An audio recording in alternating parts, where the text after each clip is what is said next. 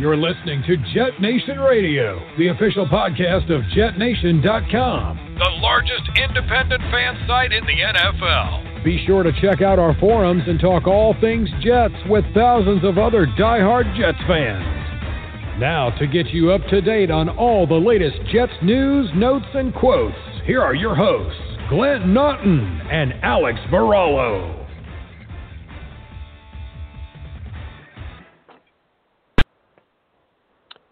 Good evening, Jets fans. I am Glenn Naughton. This is Jet Nation Radio. Thank you so much for tuning in. Missed you the last few weeks, but luckily we've had Alex and Dylan filling in, doing a fine job.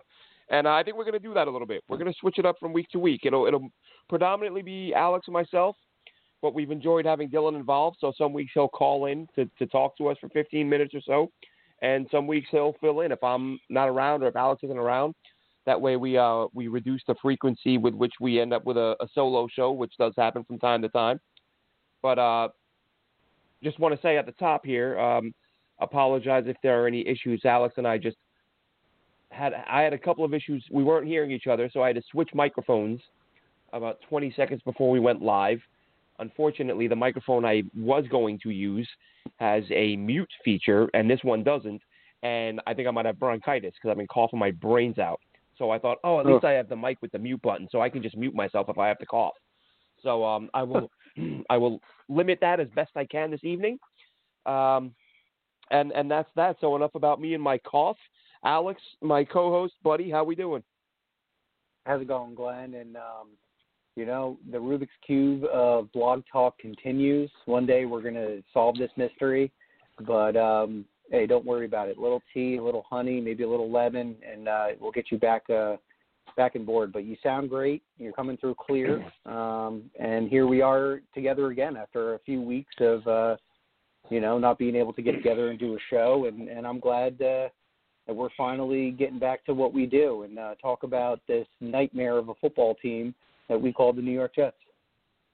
Yeah, it's been, like I said, a crazy few weeks with work stuff coming up the last minute. And sometimes, as we say off air when we talk about this stuff, real life does take priority. And when we've had other issues pop up, one of us may not be here, but that's what happens. But, excuse me. So, yeah, good to be back. So the Jets have had a bye week. So we got to enjoy a relaxing Sunday. But some news came out following, now that the team is back at the facility and practicing. Coaches are meeting with the media. A few news items to discuss. First off, of course, Sam Darnold will not be playing this week. And from the sound of it, from a couple of the reporters who were listening in on the conversation, they were making it sound as if Sam Darnold, Adam Gase, nobody really sounded very confident that he'd be back next week either. So this could be a thing that keeps him on the shelf for a month, maybe longer. An injury that the Jets put him back in the game with it. That's kind of been a thing this year. Guys get hurt, put them back in before they're ready, and let them get even more hurt. We've seen it the second time now with Darnold. That happened with Becton. So kind of reckless abandon with some of their key young players. But, Alex, the question I have to start things off, because honestly, this is somewhat of a nightmare scenario for the Jets. Dylan and I had said a few weeks ago that we thought the Patriots gave the Jets their best chance at a win this season, which sounds crazy to think that the worst team in team history, and you look at the schedule and think their best chance at a win is when they play Bill Belichick. And they damn near pulled it out. So they come away with a loss. However, Alex, I will say, and looking at the Jets' remaining games, I'm not so sure that the 0-16 thing is as much of a lock as I thought it was, say, even 3 weeks ago. And the key reason being, it's easy to say we're not going to win a game this year, or they're not going to win a game this year, when you literally cannot get in the end zone. Like, I know, we all say any given Sunday. No. There is no any given Sunday when you are statistically, from a point differential standpoint, the worst team in NFL history, or on pace to be so. However, now that guys are back healthy, Dow Logans is reportedly calling the plays, whether it's Logans or Gase or if they're both doing it. They're being a little bit more aggressive than they were earlier in the year. And all of a sudden, I feel like any given Sunday comes into play if you can score points. There is no any given Sunday if you're scoring 6 points every week. But if a healthy Brashad Perriman and a healthy Denzel Mims and a healthy Jamison Crowder and a downfield passing attack is the new way forward, this team might win a game or two. They have, the San Diego Chargers coming up. I think the Chargers have blown like 6 or 7 straight fourth quarter leads, where it's really pretty unbelievable. I mean, I think they've lost like 5 in a row on the opposing team's final drive. There's that party. If you want the tank, you hope that the Chargers are thinking, this is the one damn team we're going to hold the lead against, and let's beat up on the Jets and hold the lead, and maybe they do. But I don't know. I watched Flacco throw the ball down the field, and I thought to myself, the Jets they are still the worst team in the NFL, don't get me wrong, but they have now entered any given Sunday territory, where maybe they put up 17 points on offense, which seemed unimaginable a few weeks ago.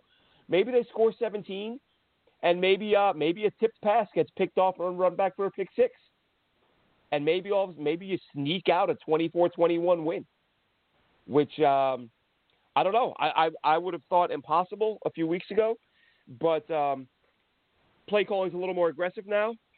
And what do you think, Alex? Is a win? Is there a win in the cards for this team? Maybe two. I mean, listen, they just lost to the Pats on a last-second field goal. They have the Pats again. What if you sneak out a win against the Chargers, who keep blowing fourth-quarter leads? And then what if you get a lead on the Patriots, who have one of the worst secondaries in the NFL? What if you put up a bunch of points against them again and they don't get that last-second field goal? What if you sneak out 2 or 3 wins by accident? Yeah, I'm looking at the schedule right now. We have New England as the last game of the year, and wouldn't that be like Bill Belichick to put in like his 3rd or 4th string guy? Because I don't think Cam Newton's the quarterback of their future, and if they lose that game, they get a better draft position, and they're kind of going to be heading into a rebuild situation, it almost looks like, which is kind of amazing to say about the Patriots. Cleveland, you never know which one is going to show up. Is it going to be the high-powered offense with all those weapons they have on their field, or are they going to be the Cleveland Browns of old that kind of implodes upon themselves and puts themselves in bad situations? We've seen good Baker Mayfield. We've seen bad Baker Mayfield. So that Week 16 and Week 17 game, might not be set in stone as losses, like you said. And, looking back at last year, we were not supposed to beat the Oakland Raiders. And then they came into our house. It was a crazy snow game. I remember being there freezing my butt off, and the Jets romped them. Did it snow that game? Now, it was brutal that game. It was sleeting and raining and snowing all together at the same time. The only thing that you could probably see that was visible were my eyeballs. I was covered from head to toe with layers upon layers. But, a victory kind of helps you get through those kind of, grueling weather situations. So I'm with you at this point. And, being a fantasy, manager and stuff like that, I have Justin Herbert on as one of my quarterbacks, and I'm watching him every week, and nobody loses in a manner or style in the fourth quarter than the Los Angeles Chargers. I used to think that was the Giants thing. Being an East Coast guy and watching a lot of Giants football, they always seem to put themselves in position in the second half or in the third quarter to where they're looking pretty good and then find a way to lose it in the fourth. But it really seems like the Chargers are the team that just can't finish out the games. They have weapons on their team. This young quarterback can really, really sling it. But, just as I said, this team just is known for falling apart in critical moments and giving back games to other teams. So who knows if this ends up being the Jets' first win and then the tankathon is in jeopardy, as you said. That would be pretty alarming and shocking, and I know it would be very upsetting for a majority of the fan base here that's looking to lock up that number one pick. But, you don't rule out the Jets to do something Jets-like and, screw up this scenario here, because it really seems that a lot of people are ready to move on from Darnold. They want that Trevor Lawrence pick, or they at least want to be in the scenario where we are communicating with other teams to try to get more draft compensation for that number one pick, because, quarterbacks, as we know, are pretty much the most important position on the football team. And when you're in a position to get a player like a Trevor Lawrence, apparently that is compared to like the next Andrew Luck and a generational kind of talent, teams will do what they have to try to lock a player up like that. So very interesting to see how these games are going to play out. I still think that it's a strong possibility the Jets go for 16, but it wouldn't surprise me if they ended up squeaking out one or two. I think one, and they're safe. If you look at the way Jacksonville is playing right now, I think Jacksonville is going to get a win or two along the way. They have a brutal schedule, but they gave the Packers a tough time the other day. So even if they win one more, I really wish Jacksonville would have pulled that game off. And that's the difference right now between Jacksonville having one or two wins is absolutely huge. It would give the Jets that little bit of breathing room. And let's be honest, as much as you want that number one pick, there's that part of me that's like, and I said this a couple of years ago when everyone wanted to tank for Sam. I was like, you can tank, but I really don't want to sit through a winless season. I want to have one Sunday where I can come away with a smile on my face and think, oh, wow, everybody played well today. So right. I think one more win from Jacksonville would be fantastic. And then I would love nothing more than for the Jets, not that this will happen, but I would love a surprise victory against Jamal Adams and the Seattle Seahawks.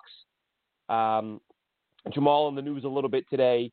We'll touch on this briefly because I really don't want to talk about the guy, but I probably wouldn't talk about this if not for the fact that it's a very rapid changing of the narrative on the part of Jamal Adams, and I think it's a little bit I don't know the word for it, not disingenuous, but basically you have a guy in Jamal Adams who did an interview 2 months ago, not 2 years ago, 2 months ago.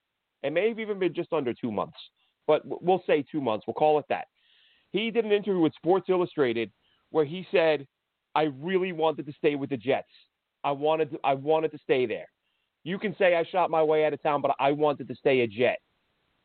And now, fast forward 2 months, Jamal Adams, all of a sudden, instead of being this all-pro player, is a punching bag on defense, getting smoked left and right in coverage.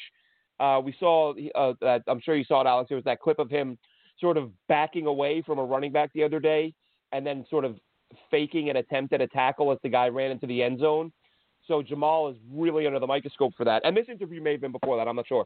But Jamal Adams now saying, I knew I had to get out of New York because I was depressed. I knew I had to get out of there. So 2 months ago, he says, I was trying to stay in New York. I wanted to be a Jet.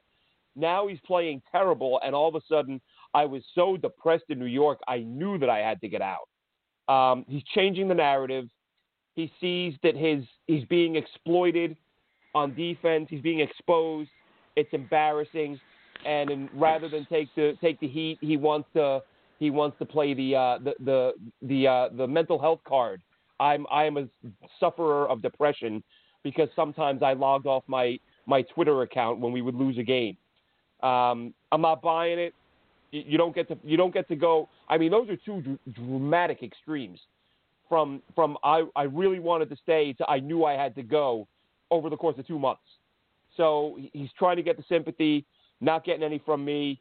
What do you think, Alex? Do you think this is a legitimate thing, or do you think that Jamal Adams is trying to get people to stop watching him play football because he's embarrassing himself out there?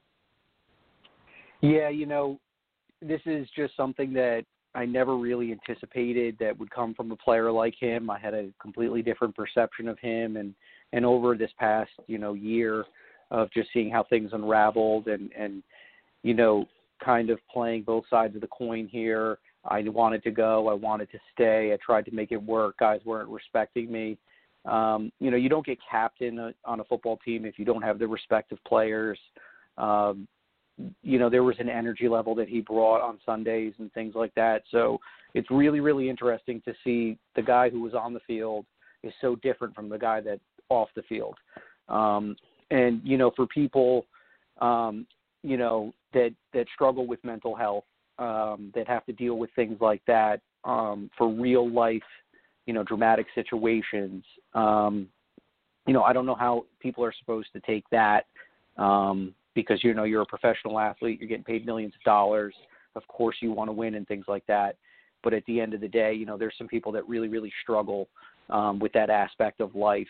And, it's just not something like that you can just say, oh, I'll just change my scenery and everything will get better. It's just not that simple. So that's a little odd. It's hard to take him at his word on what's real and what's not, because we've heard, two different tales from his group. Apparently his dad was very upset. I saw that little interview. His dad had to get involved and was going behind Jamal or going around Jamal to his agent, telling him to get him out of there. Very interesting, because, we were told that Joe Douglas said, we want to make you a Jet for life. They weren't making calls and shopping him. They were receiving inbound calls. So it's really, really interesting that the Jets were the ones that were being, called upon, or, people were making inquiries. Jets were not reaching out to other teams about him, yet his father, was trying to orchestrate a maneuver with his agent. So it's like, who do you believe at this point? I have a hard time believing anything that he Not says. Jamal. It's just, you've played devil's advocate, and, you've said things, and then you say other things, and then you do different things. He's a hard individual to believe at this point. And, you put stuff on the internet and social media, and then you delete it and you act like nobody saw it, or like it can't be screenshotted or saved or anything like that. Very, very silly. We've seen this pattern of immaturity on social media with players from the Jets, and we know now that the Jets have zero tolerance for that. Darren Lee played that game on social media. He was gone. We saw Jamal do this, and he was gone after he took shots at Woody Johnson, after some allegations came out about a situation he had in UK. Then we saw Lev Bell make some likes on some comments from the guys on the beat. He gets dealt, 3 days later. So the Jets now have this zero tolerance for drama and, outside noise that becomes a distraction to the team and puts bad or poor optics on the team. So that seems to be the scenario in which the front office is handling these scenarios. So I don't trust what Jamal says. I wanted to wish him luck.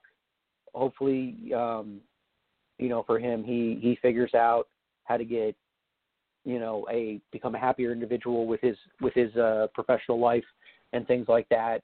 And Seattle, but, we're ready to move on. I think he needs to move on too at this point. Yeah, and we should move on from this, because I already went on longer than I said I would. But Seattle is one of the worst cities in America to live in terms of depression. Has a lot to do with the weather, and it's about one of the worst places you can go. If you're like, oh man, I'm depressed, I'm going to move to Seattle. I'm going to go somewhere where it's always cloudy and rainy so I can cheer up. I need less vitamin D. I'm not buying it. We have a caller on the line. Caller, you're on the air, 973 area code. What's your name? What do you got for us? Hey, it's Louis from Jersey. Ugh. They need the Jets to move out because they're depressing enough. So, misery loves company, Yeah, they can be. Yeah, just awful. And, I was reading about the headline, can Sam Arnold ruin the tank purpose, to try to get Trevor Lawrence? I don't think Trevor wants to come here. I heard the reports and the rumors that, some players don't want to go to certain teams, and they're saying that Trevor, if he gets drafted, he doesn't want to play there. Yeah, I'm not buying it. I think that's media speculation. There are people out there, and a lot of people really. Steve Young, Deion Sanders, and to name a couple who have said that Trevor Lawrence shouldn't come out. Mike Greenberg from ESPN said he shouldn't come to the Jets. Listen, at the end of the day, it's going to come down to. I'm sorry? Greenberg too. Wow. Yeah, Mike Greenberg. I think Mike Greenberg was the first sort of high-profile guy who said it, or known guy who said it. But I think it's going to come down to the Jets getting on the phone with Trevor Lawrence and his agent, after the season and saying, "Look, kid, here's our plan. Here's the money we have. We're going to have Mekhi Becton protecting your backside. These are the offensive people we're looking at bringing in as a head coach.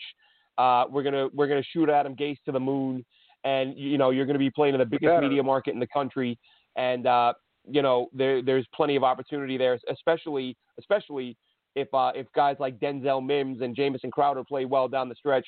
Then you've got two reliable targets. Hey, Perriman keeps playing the way he is, and they'll re-sign him. So I think there's going to be some targets. The offensive line has been better of late in terms of pass protection. With New England, though, I'm not sure if that was more a matter of New England not blitzing as much as other teams have, but that's another discussion. But long and short of it, I'm not buying it. Alex, what do you think of these the Trevor Lawrence is going to stay in school rumors? I don't know if anybody realizes, but these number one picks are getting around like $40 million guaranteed. That's a lot of money. It's most money that none of us could ever imagine. Probably fill up my entire house, as far as currency. So I don't see how you walk away from an opportunity like that, living in a world, I guess fortunate for Trevor. How's this fortunate? But, he's already battled with the COVID situation, so he's able to move forward with that. He's got one thing that he doesn't have to worry about, in the event that he wants to stay for another year. But how many times have we seen players in college in primetime games? Willis McGahee pops to my head immediately. That nasty knee injury that he took. Things worked out for Willis, but his timeline and his draft projection was altered when he got injured. And if you're Trevor Lawrence and you have the opportunity to be a $40 million man come next April 2021, which I believe is, good God, 6 months from now? I don't know if I would want to wait 18 months for that $40 million. I think I'd kind of like to get that as soon as possible. And regardless, the way that this NFL draft is structured is the worst team gets the number one pick, and they're normally, generational pass rushers or quarterbacks is how it's been done. Mm-hmm. So that's the way it goes with the way that this game is created. So my understanding is, this is a smart kid that has done everything that he could do in college. And one thing is that he's not perfect and he's not impervious from anything. He clearly just got sick and dealt with something very, very drastic. Does he want to put himself in a situation to where, one of the Clemson players are great. They're all, all Americans and things like that. But, every now and again, pass protection breaks down. You don't want to be that prospect that got injured to avoid going to the NFL because you didn't like the team you might go to, and then your whole career is derailed. I don't know if there's enough, risk and reward factor to do something like that. Yeah. So my guess is Trevor Lawrence will be the number one pick in the 2021 draft.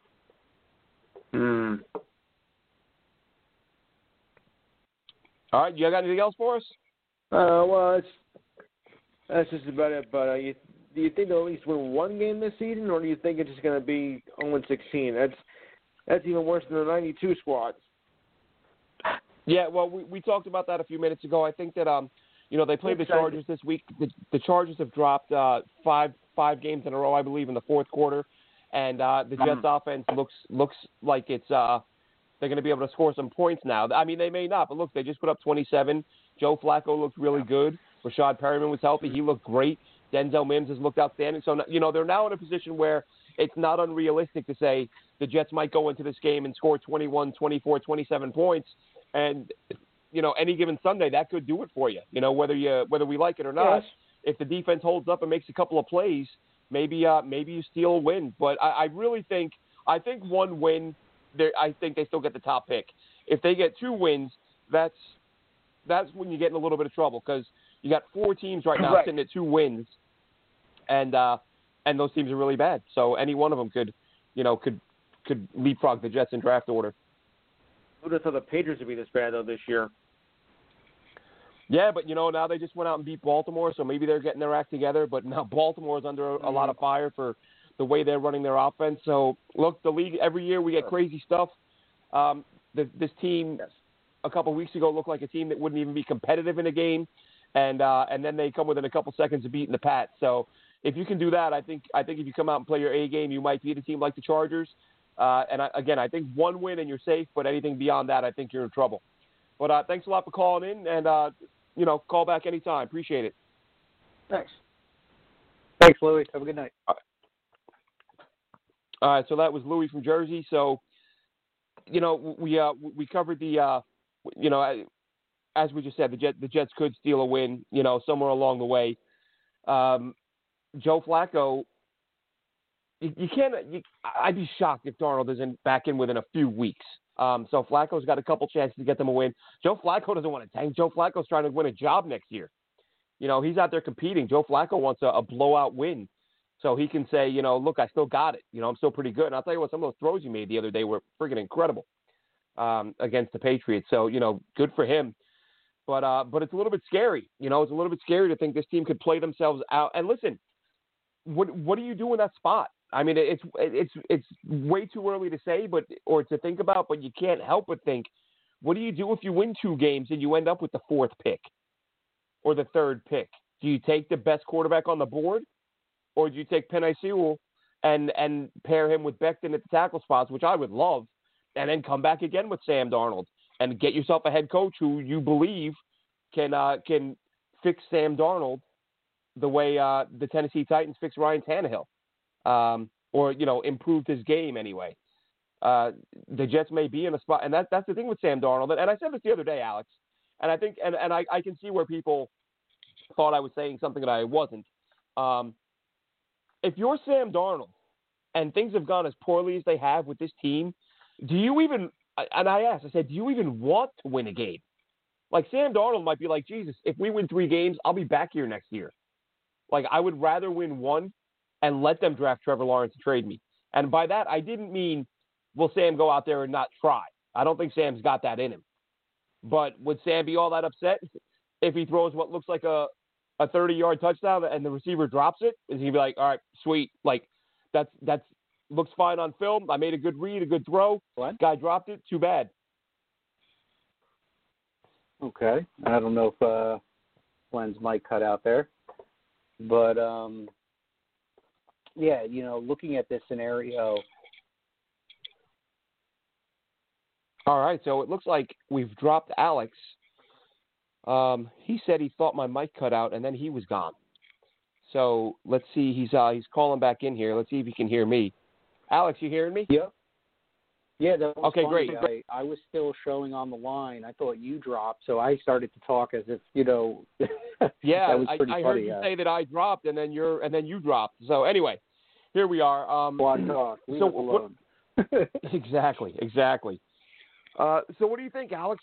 Excuse me. Do you think that Sam Darnold is kind of like, I really wouldn't mind if we just lose out and I get the hell out of here?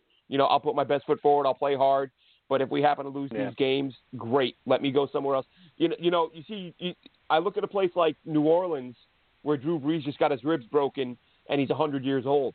And I look at a team like San Francisco that is probably going to have to cut ties with Jimmy Garoppolo because he's honestly not that good, and he's making about $1 trillion. Do you bring Sam Darnold back to Southern California if you're the 49ers? There are a couple of teams out there. I remember early in the year, Juju Smith-Schuster, I believe it was him. I know Juju said Sam could still be a player, but somebody said that Sam Darnold reminded them of Ben Roethlisberger. Well, Ben Roethlisberger's not a young buck either. So there are a few spots where Sam Darnold might be a good fit, and those teams don't have the disastrous track record that the Jets have. Do you think Darnold would rather move on than win a few games and hang around? Yeah, it's quite interesting. what my concern is right now with Sam is the Jets, as we know, are not always truthful, or they don't make logical decisions in a safe manner for their players when it comes to injuries.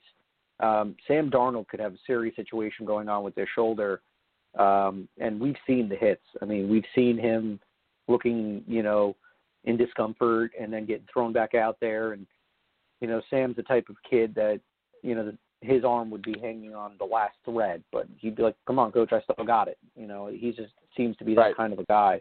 I'm concerned that right now they're prolonging the situation, seeing if the shoulder heals better over time, and then he can avoid, a minor or, some sort of correctional surgery. And if that happens, okay, that's his throwing arm. That's alarming. Number two, what's the timeline going to be of his rehab? And, is this going to be very similar to the Chad Pennington scenario, to where we love Chad, but then once he got his shoulder injured, we weren't sure if we could commit to him in the long term, and then we parted ways with him because of that. These are just all things that, I've been thinking about with Sam's scenario ever since I heard that he's not going to be able to participate in this game. And like you had said earlier, even his week 12 game might be in jeopardy as well. So, for Sam, looking at this scenario here, if he wants to have a long-term career, and, it's kind of funny because when Sam was drafted, we got a quarterback for the next 10 years. And then after the second year, we got a quarterback for the next 15 years. Well, it's really, really interesting how in year 3, we're already talking about Trevor Lawrence. Not sure why we put these projections and put players on these pedestals of unreasonable and unfathomable, expectations. So, we don't know what the scenario is with his shoulder. It could be much worse than anybody here knows. And as far as, keeping him on the sideline, kind of like what the Jets did with Mo Wilkerson when they were ready to part ways with him, if we get him back out there and he gets hurt, he's no longer a commodity to be traded to get draft compensation. So do you keep Sam off the field to keep him healthy and kind of keep the other team's eyes not focused on his injury situation? And then when they go to possibly deal him or make a move with him or whatever their case may be, if they are looking to switch up the quarterback position, I don't know if it would be worth the risk to put him back out there at this point in time. Now, here's the other thing. If Sam Darnold is your quarterback of the future and you're intending on picking up this 5th-year option and you want to get him that contract to make him the quarterback of the next 10 years, then you really have to be cautious with his shoulder injury. And you can't put him back out there if he's 75 or 80%. Sam should be 100% healthy when he goes back out on the field. So this is a really, really tough scenario for Joe Douglas and this front office to try to, they have this young, quarterback that is extremely talented as far as, what his arm can do. And now we don't know after this scenario, Sam's going to be able to push the ball 40 yards down the field accurately. We don't know if Sam's going to be able to deliver accurate throws, uncanny, magical sloppiness as we've seen over the past couple years. The future is unknown with Sam Darnold at this point. And if his shoulder is not in a good scenario and the Jets think that he is going to have a correctional surgery on that, what's the point of holding on to a kid where you don't know if that arm is ever going to pan out again? You're going to be looking into getting a veteran backup quarterback for next year. You're going to wait for him to do his rehab and become healthy. You're going to theoretically pass on Trevor Lawrence, and then you're going to be back into the same scenario that we've been for the last 30-something years, looking for a franchise quarterback to win us a Super Bowl. So this is just a really, really just ugly situation for the Jets to be in year 3 with Mr. Darnold here. And, right now, November 17th of 2020, who knows what the future holds with this team and this young kid. It's quite alarming, to be honest with you, Glenn. Yeah, and the thing is, Alex, I know we are now at a point where I felt that it was unfair to say Sam Darnold was injury prone for people who were counting the mono last year. Like, that's not an injury. He kissed somebody who had mono. Like, that's idiotic to say that's injury prone. But now this is multiple injuries this year that has caused him to miss time. So even if Sam Darnold was playing well this year, not great, but well enough where we could say, oh, look, he's getting better. He's trending toward being that guy. Even if he's doing that, which he is not, you would still have to say, is he a 12 years a game or a 12 game a year starter? Or do we have to try to draft a guy who can stay healthy? So the injuries really haven't helped him at all. And I think the Jets, unless he was playing absolutely lights out, I think given the number of injuries he's had, you have to look at another quarterback, which is a shame. Me personally, I think that all Jets fans wanted him to succeed, but that just hasn't happened. I still am a big believer in the fact that people, and I think I said this a couple weeks ago. People say, it's year 3 now. We're still making this excuse about the blocking, and I'm like, that's because it's still an issue. Like, I don't care if it's year 1 or year 5 or year 9. If your quarterback is getting pressured, consistently being pressured more than just about every other quarterback in the NFL, depends on which site you look at. But basically, Darnold is consistently in the bottom 3 in terms of the amount of time he has to throw. That's an issue. But at the same time, you can't hang on to a guy who, if you exercise that 5th-year option, that's big money. That's a lot of money for a guy who hasn't done enough to deserve it. So the Jets have to look at it that way too. Listen, if Trevor Lawrence is gone, do you grab Justin Fields? I mean, Justin Fields is, he's completing like 80% of his passes right now. Someone sent me a number the other day, or I saw a tweet, or so, I forget who. I think it was who was that? It might have been the Play Like a Jet guys. One of them tweeted out, Justin Fields has more touchdowns than incomplete passes this year. Like, that's insane. That's insane. To do that in one game is ridiculous.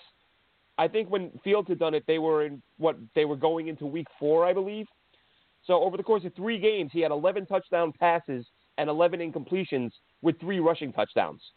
So he accounted for 14 touchdowns and 11 incomplete passes. That's nuts. Now Zach Wilson enters the conversation. What's going on with him? He's a guy that no one was talking about a few weeks ago, and now I see all these pundits, all these evaluators, whether it's Daniel Jeremiah, Connor Rogers, who's the Gil Brandt on Twitter. They're all saying this guy now belongs in the conversation as the top 5 pick. Trey Lance is a guy people wanted to watch. North Dakota State didn't have a season this year. They played 1 game. So Trey Lance is a guy that people were saying is a top 10 pick. So if you don't get Trevor Lawrence and you've decided to move on from Sam Darnold, and let's say they win a couple games. Let's say they piss us all off, they win a couple games, and they're sitting there with the 3rd pick. Do you take Zach Wilson? Or do you say we don't view him that highly? We got to go with the best player on the board. Let's go with Sewell and pair him with Becton. So we'll see. But the big part of one thing that I wanted to talk about, and mentioning the draft reminds me, Alex, I tweeted this the other day. The Seattle Seahawks have now lost as many games as I expected them to lose all year. They've got 3 losses now. After the first 2-3 weeks of the season, you thought, well, this team's going to the Super Bowl. This is a Super Bowl contender. They're also on pace now to allow more passing yards than any team in the history of the NFL. Thank God they gave up those 2 first-rounders for Jamal Adams. I don't see a team with a secondary that's that porous being able to win a Super Bowl in today's NFL. You can give up some yards. You can't give up more yards than any team in history. So now a pick that, at least for me, Alex, I thought was a lock to be no higher than 29th could now be 20, 21, maybe 23. Like that makes a big difference. When you're talking about when you're talking about the first round, any round, 32 picks, moving up 6 spots, that's no joke. You know, I had said a couple weeks ago, and I think we both discussed him. You know, I'd said that with that Seattle first rounder, I want Trey Smith out of Tennessee, the guard, because I thought in that spot he's probably one of the best guys on the board, and he fills a huge need. But now I'm looking at it and thinking, if you're at 21 or 22, there might be an edge guy available. There might be a wide receiver there that can help the young quarterback. So if you're the Jets and you're sitting there, if you get up, let's say you end up 21, 22, 23, are you taking the best player, Alex, or are you going to try to trade down and pick up an extra second rounder or something along those lines? Well, if the Jets are not locked into that number 1 spot, and like you said, they moved down just a couple spots, and they're still within that top 5, and like you said, they have a pick in the 20s, mid-20s, something that's actually really decent. I look at the foundation of this team, and here's what I know. The Jets do not have an elite pass rusher. The Jets do not have an elite cornerback, a lockdown guy, and there are some holes as far as playmakers, guys that can just flip the field over and take the ball to the house and do amazing things with a catch and run or whatever. We don't really have a lot of explosive players on the offense right now. So if you're in a scenario where you're going to forge forward with Sam Darnold and the shoulder's not as bad as I seem to think it is, and he's going to continue to be the quarterback of our future, we need to start templating what other teams are doing in the league. This is a copycat league, as we all know, and you can't just continue to get by with finding lightning in a bottle UDFA and taking mid-round picks and pushing them into starting roles and hoping and praying that these guys do things that other mid-round picks have done. Like, people always talk about, was it Deion Jones, the linebacker that the Jets missed on when they took Darren Lee, and, things like that. We can't just continue to take these players and say, oh, well, Jets player A was going to be like Falcons player B, and, that's the way it's going to all work out. I've never seen a scenario where people try to connect dots with scenarios that happen, with other players in certain rounds and things like that. What I know is that this defense at this point struggles to get after the quarterback, and enough is enough. I really would like to see the Jets come away with some sort of threat coming off the edge next year. If you want to improve at least one side of the football, that is not something that they should consider. It's something they have to do. Position. As far as Bryce Hall, I want to see Bless Austin become that guy. I have a little bit of doubts in my mind about his coverage ability, man coverage, and what's going on upstairs when he's diagnosing plays during pass plays. I said this a couple weeks ago. I love what he does against the run. I like how he keeps outside containment, and he's not afraid to stick his nose, right in somebody's chest and take them down. We've seen him do that plenty of times where he diagnoses a run and just leaves his responsibilities and goes plays football and gets the ball carrier down. So we know that he's capable of doing that, but we have seen the back of his jersey several times this year. If you're going to be a successful cornerback in this league, it is all about the reducing your mistakes on the field and playing heads-up football. And that's what smart lockdown corners do. And right now the Jets do not have that. So if Sam Darnold's going to be a part of this team, I'd like to see the Jets come away with somebody on the defense that's going to give us a dominant presence, whether it's from the pass rushing ability or the, pass coverage ability. And like you said, I'm a big fan of making bookends, getting a player like Soul and Becton on each side. You have McGovern in the middle, and you have multiple mid-round picks where you can find interior linemen for the future. And we've already got some young guys in Cam Clark that we're hoping cracks this lineup at some point on the interior. So the Jets just might be one or two players away from getting all the wrongs corrected on the offensive line, and then it's a matter of getting Sam the weapons that he needs to be a productive quarterback, because it's not about who you got. You have to have depth as well, as we know. So explosive players on offense and foundational pieces on defense, I think, is what's going to help this team win more games. I absolutely agree, Alex. This team does need to add, impact players at key spots. And speaking of, you touched on depth. Wanted to mention briefly the Jets claiming offensive lineman Pat Elflein from the Minnesota Vikings. I had a huge brain fart the other day. I did the article on it, the Jets picking him up, and I put him down as a first-round pick. I think he's a guy who had a ton of first-round talk in the pre-draft process and ended up falling to the third round, which I'd completely forgotten. But he was a guy that I wanted the Jets to take, so I did pay a little bit of attention to him his first year or two in the league, and he was terrible. I mean, he was giving up 6-7 sacks a year, which for a center is unheard of. Like a bad center will give up 3-4 sacks in a year. Elflein gave up 6, 7, 8, something like that. The Vikings drafted his replacement after just 2 seasons and moved him to guard, where he continued to get beaten like a drum.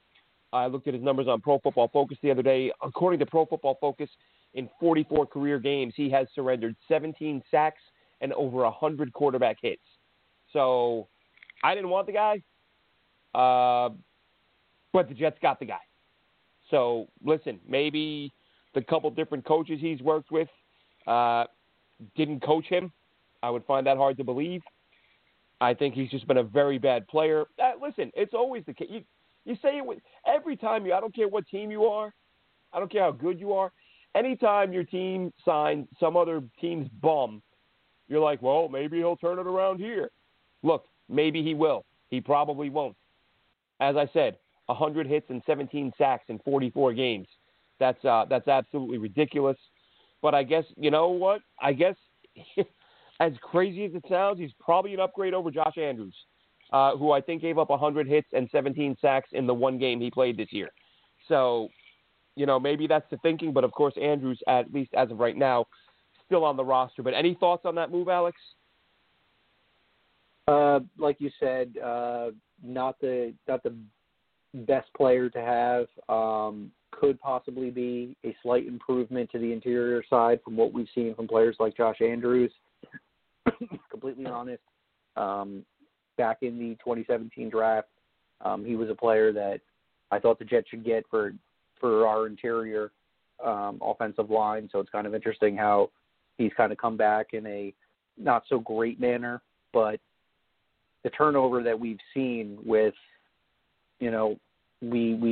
we're talking Thursday and Friday. Oh, this player's active. This player's active. Looks like we're going to have this guy to go and this guy to go. And then Sunday happens, and next thing you know, in the second quarter, Becton's out, Adoga's in, and Lewis is out, and then Andrews is in, and it's been a hot mess. We really haven't seen the starting 11 in multiple games at all this entire season. So. And I thought the Jets went in a little bit light at the offensive line this year when they did their 53. They had a slew of linebackers. It didn't really seem like they had a lot going on at the offensive line depth position. And I recall one game where our tackles just kept getting beat up, and Josh Andrews had to play a couple snaps at right tackle at one point. I mean, this guy's been it's terrifying over the offensive line. So that really kind of exposes, how poor the depth chart has been as far as the offensive line position. Yes, we love Mekhi Becton and his highlights and the Baldy breakdowns. I think McConnor-Govern is still a good player. I just think that the guys to the left and right of him are not as talented, and that's affecting his play as well. But yeah, at this point, nothing's set in stone, and if we're gonna, guess at this, somebody's probably gonna get nicked up at some point in this year. So Pat Eflin might end up being a guy that gets a, plug and play at some point. And what do we got? We've got 9 games on the books, and we got 7 more to go. Yeah. So it's a long road. We got a couple months, 2 more months left of football. Jets got to try to get through this thing. And who knows? We know right now that we can improve our interior guard positions. Greg Van Roten has played much better over the last couple weeks. He started off, not looking so great, but he's come on as of late, which is good. And who knows? Maybe this is a scenario where things weren't working out for him in Minnesota, and he comes over here, plays well enough, kind of like what Alex Lewis did last year, and ends up being somebody that's on the roster next year too. Who knows what the scenario could bring with this? He could just simply be a body that the Jets are kicking the tires on and just want to see, things might work out better here in New York than it did for him in Minnesota. Which reminds me, Alex, speaking of things working out better, we want to take a second here to thank our sponsor, Miles Social. If you're having a hard time running your social media platforms for your business and you want things to work out better, then visit Miles Social at milesocial.com for help running all of your company social media platforms. Pay Miles Social a visit at milesocial.com. Whether it's Facebook, Twitter, Instagram, or TikTok, Miles Social has got you covered. Apparently, nobody had me covered on my spelling tonight, Alex. I'm reading this off the prompter, and I left out the L in social. So ignore that. It is Miles Social, SOCIAL.com. I also left out a T in Twitter. All right, I'm an idiot. So, yeah, check out Miles Social, and we're going to cover Alex. Yes, Alex. Just that's the next thing I was going to talk about. It seems the Jets, it looked like the tank took a big hit just a couple of hours ago when Pierre Desir was waived by the Jets. He has been instrumental in being terrible this season. Might be the tank MVP, really. So Desir's let go. Excuse me. Desir is let go, and you automatically think, oh, God, Bryce Hall is going to take his reps. God help us if Bryce Hall is worse than Pierre Desir. He could only be better. That hurts the tank. Then Brian Poole goes on IR, and we're right back in it. It's one cancels out the other. You're right back in the ball game. I don't know if it's going to be Javelin Guidry on the slot, whoever it's going to be. They're not going to be as good as Brian Poole. So the Jets probably upgrade on the boundary and then probably downgrade in the slot. Those two cancel each other out. Alex, what are your thoughts for Pierre Desir? And what is your favorite Pierre Desir moment during his lengthy stay with the New York Jets? I'd have to say him probably getting benched in, I can't remember, it was early September, and not starting week 1. the game. Alex, it was week 1 he was benched, Alex. Yep, so he got benched in that game. That's how long that and took. And I think it was right after the second half he was benched. And then I think week 2 he didn't get the start, or maybe it was week 3, and then somebody got nicked up. He had to come in, and he ends up getting an interception. It's like, God, do we love this guy or do we hate this guy? And at some point he was leading the NFL in interceptions early on in the season. Yeah. And it's That's like, how in the world? You get one game with a couple of picks. It's week 3 or 4, and, you're atop the NFL leaderboards in interceptions. Very deceiving stat. But, sorry, go ahead, Alex. Yeah, that's how weird the NFL is. We're looking at this guy, and we're like, oh, my God, we got to get this guy off the field. He's the biggest liability in our secondary. And then all of a sudden you're like, he's leading the league in interceptions? Like, only, the Jets fans would have to experience something like that, where a player's doing something really good statistically, but is actually performing considerably, less from what we see. And, Dylan and I had talked about his effort play on that Jacoby Myers, where he kind of caught I don't know if it was a smoke screen or just like a 5-yard little hitch or something like that, but there was no effort in there whatsoever. He could have been, power walking for all I was concerned. There was no effort in that play. He wanted nothing to do with tackling the player. Yeah. And, I think that's basically what sealed the decision on him departing with the team. Not a good decision by Joe Douglas going, I don't want to call him cheap, but, $5 million for a number one cornerback. I think you got what you paid for. And if you aren't going to be prioritizing cornerbacks early on in your draft, then you have to spend at least an ample amount of money. It kills me, Glenn, when I watch the Giants and I see the two corners that I really wanted to scoop up this year in Logan Ryan and the guy's name James Bradbury, I believe it was, that came from Carolina. And they're playing like career.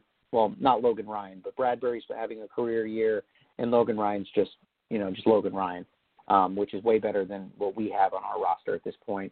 Just kind of agitates me that those are the players that I really felt that could have been a decent fit for us, and would have written some wrongs as far as our secondary is concerned, and we decided to, go with some bargain deals instead, and now both of those players.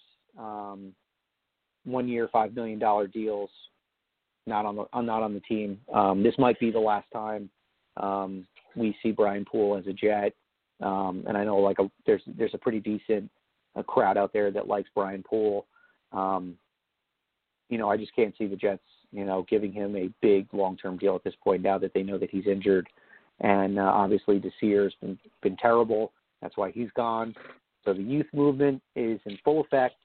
And I guess that'll be pretty intriguing to see what they go with. Early on, Lamar Jackson got some action, UDFA. He looks like a deer in headlights in certain points, but that's what to be expected from a young rookie. And then you got Bryce Hall, who looked a little timid out there in his first few snaps that he had a couple weeks ago. But I do think the talent is there. I mean, for this kid, very much like Bless Austin, he hasn't seen the football field in a very long time. And to come in week 9 into this scenario and then just get thrown out there, but this is how it's going to have to be for the rest of the year. We're going to have to get these young kids. They're going to have to, throw them into the deep end, get their feet wet, and, sink or swim. So we'll find out probably pretty soon who might stick for the future. Maybe Lamar Jackson ends up being a guy. We hope that Bryce Hall ends up becoming the player that he was when he was healthy back in 2018, where he was one of the top-rated cornerbacks in the nation in college. That's what we're kind of looking for. That's what we're hoping for.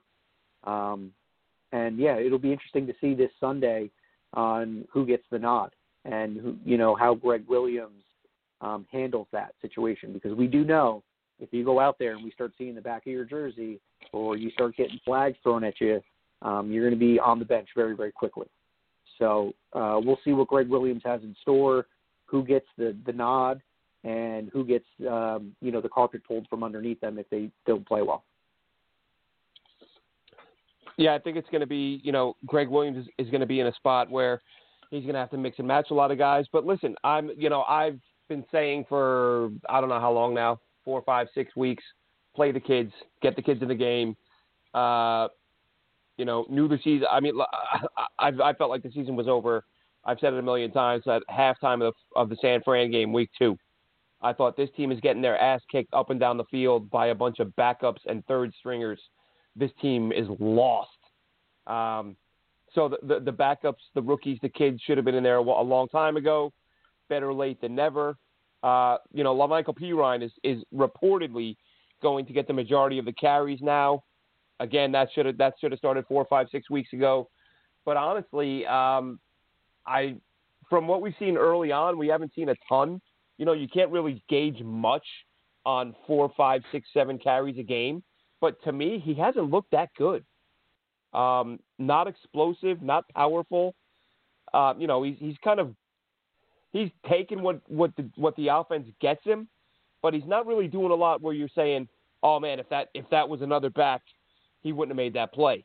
He's not doing anything that jumps out as, oh, I get why they used a draft pick on this guy. Right now he looks like a running back, of which there are roughly 100 in the NFL. I'm sorry, I'm just still salty over the fact that they used that pick on a running back. Didn't like it on draft day, and don't like it now because he doesn't, and when they made the pick, I didn't like it. Okay, well, maybe he's special. Maybe they see something in this kid that I don't, and he's going to play like a first rounder, and that's why you use a fourth. That's why you didn't draft a wide receiver or an offensive lineman in that spot. Not the case so far. He looks like a running back. I don't know. I'm glad they're going to evaluate him now. That's what needs to be done. And to be fair to the kid, maybe he needs to get into a rhythm. Running backs like getting into a rhythm, and it's hard to get into a rhythm with 6 carries. I mean, some guys need 20. A lot of guys need, 15, 20 carries to get a rhythm going. 7 carries spread out over 4 quarters isn't exactly going to get you in a rhythm. So I'm still optimistic, but he hasn't really done a whole lot that's impressed so far. Doesn't look particularly smooth catching the football out of the backfield. Doesn't really do anything that jumps out at me thus far. Hopefully the O-line gets better. Speaking of the O-line getting better, Alex, you mentioned Greg Van Roten earlier. I think he's been much better of late. I think Alex Lewis has been getting blown up a lot as of late. Somebody mentioned that he's got multiple shoulder injuries. I don't remember seeing that anywhere. Maybe he does, but he's not been playing well. So maybe Cam Clark gets some reps. Maybe that's where Elflein steps in. Anything is possible when the team is 0-9, heading for what very well could be a winless season. Once you say you're going to play the kids, just get guys in there. Let them get some reps. I mean, quarterback, I say put Darnold on IR, put Flacco on the bench. I don't want him going in there. And let Mike White and James Morgan get some reps. Like, the year is done. There's nothing to be gained from it. But I understand, you can't make it that obvious that you're just throwing in the towel. So they're not doing that. But I think that wraps things up for us this week, Alex. Did you have anything you want to add? Did we leave anything out? I think we've touched on everything that I noted prior to the show. Any thoughts, Alex? Yeah, as we know, Darnold's not going to be back out there, so Joe's going to be running the show. What I'd like to see is, keep with the aggressive style. Let's keep, pushing the ball down the field. Teams are not respecting our offense at all. And that's something that I think Sam Darnold needs to look at too.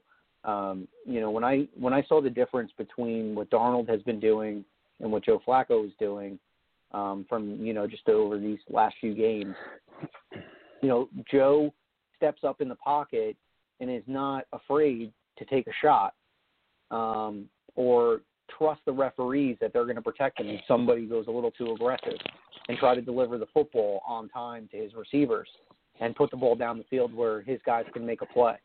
I think a lot of those pressure throws that Flacco had dealt with would have been scrambles for Darnold. And who knows if they would have been incompletions, turnovers, or, some of the magical sloppiness that we've seen, where it becomes another, highlight play for Darnold. So it'll be interesting to see how this game is called. First couple games that Loggins has had, we look pretty good on the scripted plays. Jets have come away, even though they're not touchdowns, they've come away with some field goals. So we're ending drives with points, which is a big difference. But in the second half, you're not really seeing a lot of offensive production. Jets put up 20 in that first half against New England. They only put up 7 in the second half. So the Jets need to figure out a way still after all these years to put together 4 good quarters of football. That should be the focus going into this game. We talked about how the Chargers have a tendency to fall apart in the fourth quarter. So what the Jets really need to do is be aggressive early on, get some points on the board, put the pressure on this young rookie quarterback to make plays, and then keep it within reach in that fourth quarter. Maybe you get to squeak one out. Maybe the Chargers figure out a way to beat you and the Tankathon is still alive. But like you said, Glenn, it's really, really hard to sit here as a diehard fan who, for me, I'm 38. I've been locked in since 1990.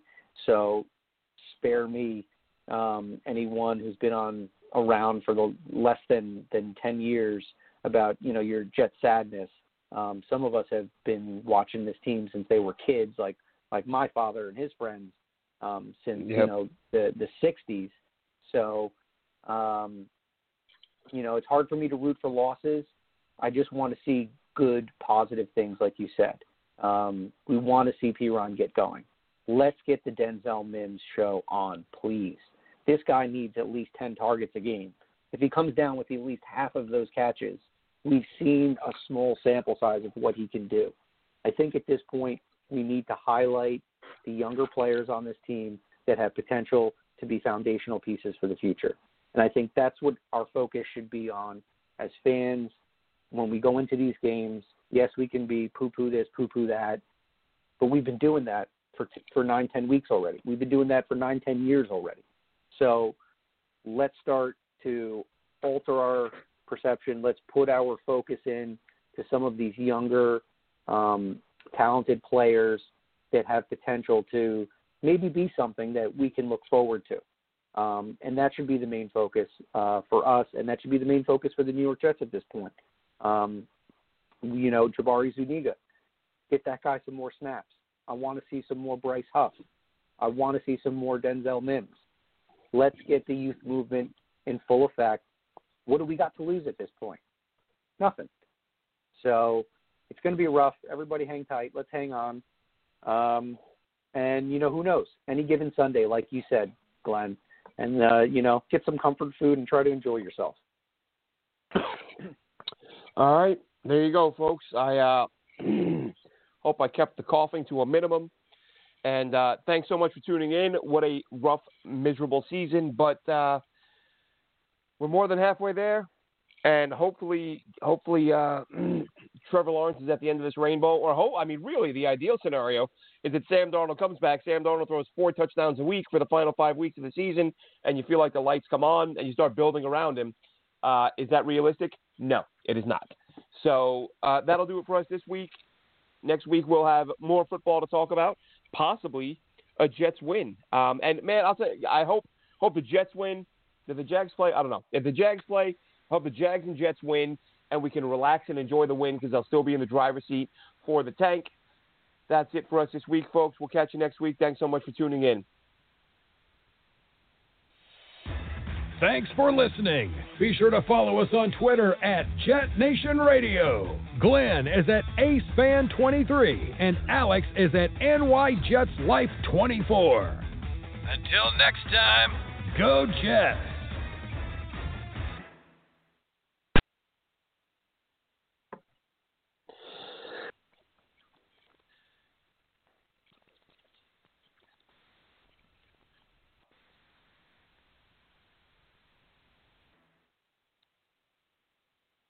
Hello, it is Ryan, and I was on a flight the other day playing one of my favorite social spin slot games on ChumbaCasino.com. I looked over at the person sitting next to me, and you know what they were doing?